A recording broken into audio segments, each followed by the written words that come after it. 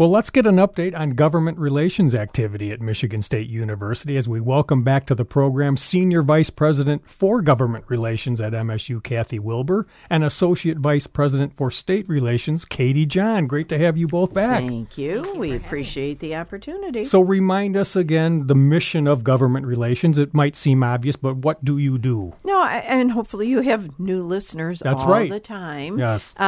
We really kind of divide our work into four areas. One is we focus on the federal relations component.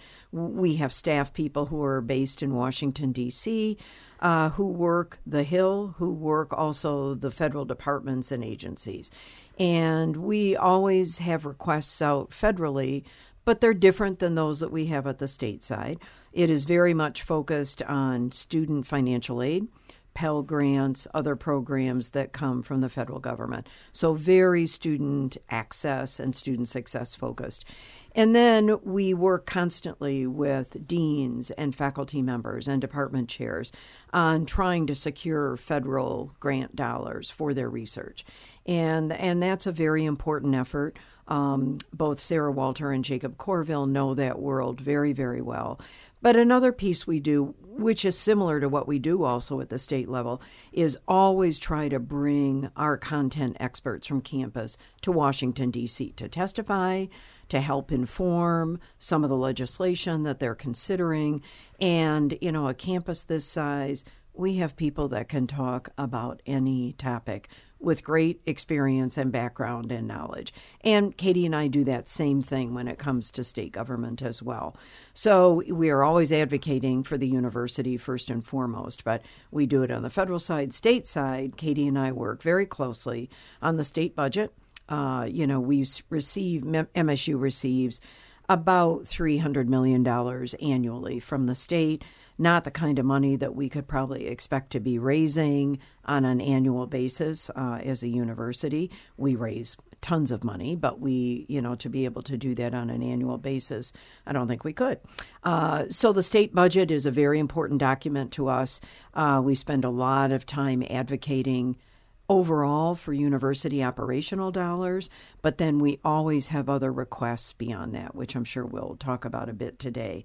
And we have requests in other departmental budgets. We have a program in the Michigan Department of Health and Human Services. We have other ones in MDARD, Michigan Department of Ag and Rural Development.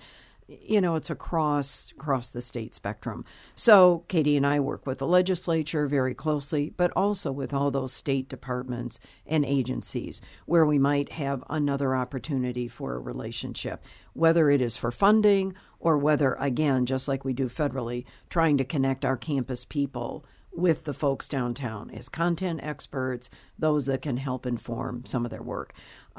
We do community relations work here, East Lansing, Meridian Township, any communities that we trust or touch in the mid-Michigan area, which is a lot. Janet Lilly works on that for us, and it's a very different approach than it is through the state or federal, or quite honestly, our hand is out. We are looking for support. What Janet really focuses on appropriately is facilitating relationships between the communities, campus. Again, sometimes it's to connect with faculty members or a program that might be applicable to some of their needs in those communities, and just, facilitation in general. As you know, I think we talked about before, we started a work group at the beginning of the pandemic with the city of East Lansing and Ingham County Health. We still meet. We meet every other week. And it is because so many other issues have come forth. And, we'll continue to do that work. So we're very engaged with that. We work then with organizations like LEAP, Lansing Regional Chamber, CATA. We really do touch a lot of different agencies. And then the work that Jeremy Reuter does, which is through our Spartan advocacy, he really is constantly putting together data that helps Katie and me, also Sarah and Jacob. What is MSU's presence in your district? What is it statewide? But then what is it in your district? Who's there? How many alums do you have in your district? How many students come from your high schools on campus right now? That's very important work for us to constantly be reminded. What is the footprint of extension in your district? But so many other pieces as well. How many medical residents do you have in your district, et cetera? And then Jeremy also runs our True Spartan Advocacy Grassroots Network, which is about 4,000 people strong, people who really help Katie and me make the case with legislators or with those in state government. They're typically alums, but don't have to be. They're students, they're faculty members who, when we approach them and say, look, we're really trying to get support for this, will you help us? Will you write a letter? Will you send an email? Will you make a phone call? In some ways, that's more impactful to a legislator. They see Katie in the doorway. They see Kathy in the doorway. They're pretty sure they know what we're going to talk about. But that person who might be a constituent of theirs or might have come from their district but is now based on campus, it's a very different kind of response in conversation. So we're a busy operation, but we're relatively small. We do have an office in the Detroit area, someone who focuses on Oakland, Macomb, and Wayne counties, which is the largest student feeder for us, as it is for many schools across the state. But Chuck is very visible down there and is well known, I think, throughout those 3 counties very much. So busy operation. That is a full portfolio of very important work. And I should add Jeremy's important work. You can find more at mispartanimpact.msu.edu. And I'm curious, for the first time now in 40 years, it's complete Democratic control of the state legislature. How does that impact your work? And are they maybe more receptive to certain things than the Republicans were? Well, Katie will have a response to this as well. But my one response is that's a sea change. That is a dramatically different philosophical bent. No surprise to anybody. I think that's why they voted that way. And that's fine. And I would say generally more supportive of investing in higher education, not just MSU, but higher education. I'm going to give you the counter to that, though, as well, which is then we are very busy managing some expectations on campus, which are, well, if the Democrats are controlled, the governor, the House, the Senate, we'll get everything. Really, we won't, because there is a very long list of needs and desires that is built up over the years when they could not get, former House and Senate members to give them any attention, to even consider them. So it's a balancing act, as it always is when you work with the legislature. But Katie has her own thoughts on this, too. I think my biggest takeaway is what a busy agenda the Democrats have managed to accomplish in these few short months. It wasn't necessarily expected that both chambers would flip. I think many thought maybe one, but that's a whole different dynamic. So having all 3 legs of the, so to speak, stool, the governor and both chambers, they've accomplished more than I think anyone expected. They've repealed right to work. They've expanded the earned income tax credit. They've repealed the abortion ban language that they needed to because of the ballot proposal that passed. So kind of these big social issues, and they've managed to keep their caucus together and get these accomplished. So no matter what side you're on, I think you have to acknowledge job well done for leadership to be able to keep everyone in line and get those things accomplished. So what's the current timeline and status for the state budget this year? Great question. I think when the governor, I don't know if she said it in February when she announced her budget recommendations, but at some point here in the late winter, she said, I think we'll be finished by the Mackinac Policy Conference, which is the very end of May, first couple days of June. Katie and I looked at each other and thought, Now, I think when you talk to people downtown, there's still a few that go, I think we could get there. I think most say we'll be finished in June. And June is a long month, so it could be any date in June, which is fine. I mean, these, in this particular situation, you mentioned the flip of both chambers. Many of these members are not only new to appropriations work, maybe they've served on the committee before, but we have just so many new members in general, especially in the House, Many are new to appropriations work, and oh my gosh, they might be chairing a subcommittee. So they have a lot that they are trying to learn while they're also trying to juggle all the requests that we are all making. I prefer that they take their time, think about the work, listen to everybody, as opposed to trying to race through. But Katie mentions these folks are on a roll, so we'll see. But I think there's some big questions out there that deserve some thought, deserve consideration. We have a very big milestone date coming up, which is May 19th, which is when the Revenue Estimating Conference is held. There are 2 a year. This is the second one for this calendar year. And it is folks from Senate Fiscal Agency, House Fiscal Agency, and the Department of Treasury. And they really determine that at this point, how much revenue is really available for you to work on your budgets. Again, a very key date. And you know, you go into the next week, it's the week before Memorial Weekend, you know, some time off there. I don't see how you get your numbers on May 19th. You know, we had one appropriations chair say, we'll probably revise targets. Well, the targets are what go to the subcommittee chairs to have them determine, okay, we really have this much money to spend on the LEO budget, to spend on the corrections budget. So how are we going to do it? Now, they've all been meeting. They've all been making recommendations. But that's a pretty key time piece. So I think you factor that in. I see us finishing in June. I hope we do. As you know, our university budget year begins July 1. Our Board of Trustees will meet in June to talk about and determine tuition, though I think last year they did a 2-year rate. But the other institutions are all in that same kind of timing. So we'll see, but that's I think, kind of where we have landed. And they are on track. They each chamber, their subcommittees have passed their version of the budget. So they do. It is possible, certainly, that they could have a budget. But I think all the rationale that Kathy provided, that there could be, you know, different revenue numbers coming in, that it could certainly take at least a month. But yeah, the subcommittees have made great progress. And what are some of the policy issues under consideration that would impact MSU? Like one might be, we might be serving alcohol in Spartan Stadium at some point, or have the option to. Indeed, we might. That is a piece of legislation that we worked on even in the last session. And this session, it's gotten new life again, in that more institutions are interested. I mean, this really is a policy that would cover every higher ed institution in the state.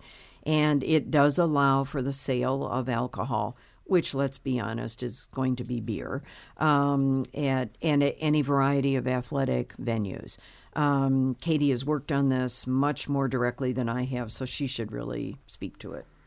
Yeah, I think Kathy, though, covered it, is it would give universities the ability, and we should mention that it would just give them the option. The Board of Trustees or regents at each institution ultimately would give it the yay or nay, but it does give us the ability to consider it. And so there's been different proposals, whether that's limited to 3 stadiums or perhaps giving universities a menu of sorts that they could choose up to 4 stadiums, say. But just giving them the ability to offer sales. It would be very contained and limited. You couldn't serve it, say, for the whole span of the game. There would be maybe an hour before and then, say, an hour after halftime, or to be determined. But there would be guardrails, so to speak. And so, as Kathy mentioned, we've worked on it for over a year and tried to gain support from associations and industry, tried to touch base with all our stakeholders to make sure we're working on a proposal that everyone can be comfortable with. So we hope that it gets traction this year in the Democratic House and Senate, and that ultimately the governor can support. And then also, I mean, it does then still face regulatory, not hurdles, but it has to go through the Michigan Liquor Control Commission as well. So there's still multiple steps in the process, but we remain hopeful right now. So what would the budget recommendation for MSU be? Well, going back to the budget, what we have seen is the governor recommended a 4% increase. In effect, the House pretty much mirrored that, a base increase, but the House also said, we'll give you a 1% one time. The Senate went to a 6%. These are across the board. It's not like they're varying per institution, so they're not looking at a funding model or something like that this year. Might come up in the future, but not right now. What that also means for MSU is anytime there's a percentage increase in operational, that's also applied to ag bio research and extension. So if it was a 4% increase, they would also get a 4% increase or a 6%. If we had to guess where we're really going to end up, maybe in the middle, the midpoint, 5%. But again, that revenue estimating conference is really going to help determine that. We were pleased that the governor didn't increase. We would have preferred to have seen something that reflected inflation, but none of the chambers have gotten there. But we will take what we can get. We also, there are other pieces within the budget. There's still tuition restraint. Again, I mentioned earlier, I think we have a 2-year deal on tuition, which I think puts us at about 3%. So we don't come anywhere near the cap. The governor was very supportive and included. Last year, the legislature and the governor worked very closely under a Republican-controlled legislature to implement the Michigan Achievement Scholarship. And this year, she has added more money into that. That's been supported by the House and the Senate so far. Again, very important to our campuses. I mean, it's all about access and affordability. So I think Michigan ranked close to, 50th, 49th in the country as to how much state support. Now, that doesn't mean the university campuses weren't. I mean, I believe our boards, and as you know, I've been at another institution, have always been very committed and have always put a great deal of financial support into financial aid. But the state itself had not. And the Michigan Achievement Scholarship is a very important program. So we were thrilled to see it continue. Governor also recommended something called ITEM, Infrastructure, Technology, Equipment, and Maintenance, $140 million, I think, which would be spread across the 15 public 4 years. And that is something that we have advocated for. Advocated for it last year. She recommended it. Neither chamber embraced it. This year, everybody's one chamber is not. But we think in the end there will be a version of it in a final bill. We have advocated for it because while under capital outlay, you're advocating for new bricks and mortar or renovations to existing bricks and mortar, there's never really funds for equipment needs. And of course, we talked before you started, the technology needs that continue to grow and grow and grow. So I think all the campuses are very, very supportive of that effort. What am I forgetting, Katie? Well, I think just the different chambers considered different, let's say, one-time proposals. Some were for mental health initiatives, some were for food insecurity, say. So we've seen kind of a different proposals coming from the different chambers. And again, I think May revenue estimating will determine a lot how much of those other programs are included in a final budget, but a lot of student support, a lot of wraparound services to really try to get at student needs, which I think, we're all very open to and appreciative of. Well, I think it's a response, in the K-12 budget. For decades, there has been an area called categoricals, and I see that kind of an interest on the part of the governor and maybe the legislative bodies as well that, we do want to give you operational support. And, of course, we're very reliant upon it. But we also have heard, Katie mentions the mental health needs. They have heard that over and over again, that it's everywhere, but that on college campuses, the increase in our requests alone for mental health support services is really kind of astounding. And it's not just us. It really is across the campuses. And food insecurity issues. I think people don't think that college students might be at the low end, and yet in many cases they are. As you know, we have our own campus food bank, et cetera, because there is need out there. So I'm very curious in the future to see how this continues. Might we continue to see some of these ideas that are more driven by what they have heard from the public than maybe even what they've heard from us? Because it's no secret that it's a lot more expensive to go to school than when we all went. But it seems like the governor and legislature is very open to increases, because we always hear about we need a much more educated workforce, but we don't always support that the proper way. So it looks like there's progress. Well, I'd say progress, but I think something Katie and I worry about is, we have some proposals out there. We are advocating for an engineering and digital innovation center. It's very expensive. It is not the total cost. The total cost of the project will be very close to $300 million. We are trying to secure $150 million from the state, one-time grant. And some have said, well, maybe you should do it over 2 or 3 years. I don't know what this state budget's going to look like next year. I know right now it sounds like we still have some surplus dollars. And of course, you would expect a state budget director to say this. They have to tamp down expectations. But they're very cautious about what it will look like in the future. And I understand that and appreciate it. But, we need to be full on this year. And so we are. And no one has kicked us out of the room. No one has said we're crazy.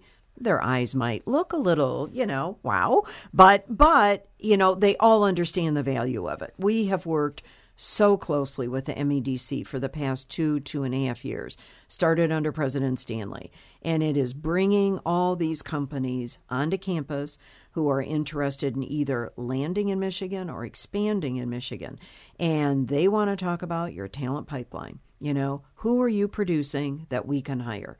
Under the engineering and digital innovation, as we started to look at it on campus, there's really 6 colleges that have your college is one of them, a huge digital footprint. Bring all those folks together so that there's more consolidation, there's more collaboration. At the same time, through a center like this, we'd be training 1,500 new engineers a year, plus a lot more in your college, College of Business, College of Social Science. I didn't think about it, so I wouldn't expect anybody out there listening to have thought about it. Social science is the home of criminal justice. Well, there's all kinds of cybersecurity programming now that is offered through that program and that college. So we see a real need to bring that together. And it was very apparent to President Stanley, who understood that we needed to advocate, and we did successfully, for greenhouses and dairy barns.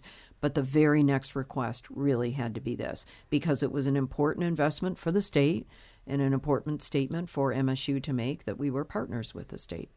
Well, a passionate Spartan, Senator Debbie Stabenow, has announced that she will not be seeking re-election. Just your thoughts on her career and maybe what comes next. Alyssa Slotkin wasted no time jumping into the race, but how does that impact us? And again, just your thoughts on Senator Stabenow. Well, Alyssa Slotkin never wastes time, so let me just start with that. On the one hand, very happy for her, very sad for us. Yeah. She has been, as you said, a double alum, strong alum, very, very supportive of so many of our efforts, especially in the agricultural world, where she has been second chair and chair of that committee. It's going to be a tremendous loss for the state. Senior senator. Now, the good news is Gary Peters will move up into that senior senator status. He's terrific to work with. Again, another alum of MSU. But his interests are a little bit different. He has more of a background in homeland security and safety, and those are terrific issues, obviously, today and always. But I think we will feel it the moment she is gone. And she continues to work hard. We're working with her now on community earmarks. She's very supportive of everything that we have requested. It's a long process. I mean, we are nowhere near the end of that. But so, I mean, I love that she is going to run through that tape at the end of the race. She's not kicking back and taking time off. I mean, she is as engaged today as she was when I first came to MSU and before that, which is tremendously reassuring. One of the things I think that's so amazing is in these partisan times, her work on the farm bills to get those passed, and even to have President Obama come here to sign one just shows her important work in that area. So. And, she had a hearing here on campus right. just last year. Yep. Brought her Republican counterpart here from Arkansas, and, he got to see the premier land grant, which we were very happy to show off. But, yeah, it's going to be very different. And, of course, you point out we've loved working with Congresswoman Slotkin. She, too, has been incredibly responsive to needs that we have had. And if it's bringing home some of our folks from countries across the great oceans that are in difficulty to helping secure some support for us, whether it's financial or through legislation. So we'll see. 24 is going to be an interesting year. Indeed. Yeah. Well, anything important you'd like to add that I haven't asked you, or just what would you like to leave those joining in on our conversation about your work in government relations? Wow, that's a loaded question. No, I guess I would say for those that may not be as familiar with government relations, we always have an open door. We encourage people to reach out to work with us. A common thread, I think, the four kind of areas that Kathy highlighted is relationships. We all work hard to have relationships, whether they're downtown Lansing or with our congressional partners, people in the community, and so we like to be a connector, so to speak, and be able to match people, whether it's on campus to downtown or, again, opportunities at the federal level, but just working with us so that we can try to enhance maybe a project you're working on or a proposal. And, yeah, we have an open door. Always feel free to reach out. And I would add to that, Katie said it very well, but I would add to that, just because I happen to look at my calendar for the day, I should probably do that, right? The variety of issues we deal with. So for the past couple of days, we've been dealing with esthetician rules. Now, when Katie and I first got an email on this, we looked at each other like, We do this here? And indeed we do. So there's a small issue downtown, but the folks that we deal with on campus have no idea how that whole mechanism works, that process works. So, it's something like that. Today we have a meeting to talk about circular economy with some of our folks who are engaged in economic development and those who want to help communities better use their materials, etc. Next week, we'll be joined at a broader government relations meeting that we do every other week with the new director on campus of sustainability. And we will, and he would be an easy guest for you to have. We've talked. Great. Yeah, loves to talk about the issue. But which is great. He's a wonderful advocate, proponent, etc. So we want to introduce him to anybody else on campus that has any kind of involvement, either with government relations or stakeholder groups. Again, to Katie's point, kind of connecting people wherever we can. Whenever there's a new hire on campus of a certain level, we bring them to those meetings. We want people to know. But we do deal with any variety of issues that are either introduced, legislators are thinking of introducing something, or folks come to us on campus. I've used the story before about a faculty member reaching out about drone legislation, which I really just thought of as a law enforcement kind of issue, but he used drones for his research on wetlands. Okay, hadn't thought about that. And the legislation would have dramatically impacted that, not in a good way. So honestly, I think we consider ourselves very lucky. We learn a lot all the time, but we are able to help connect people, have their voices be heard on any variety of pieces of legislation or budgetary items. So we would hope people would reach out to us, take advantage of the expertise that we might have at the moment or that we will quickly put together.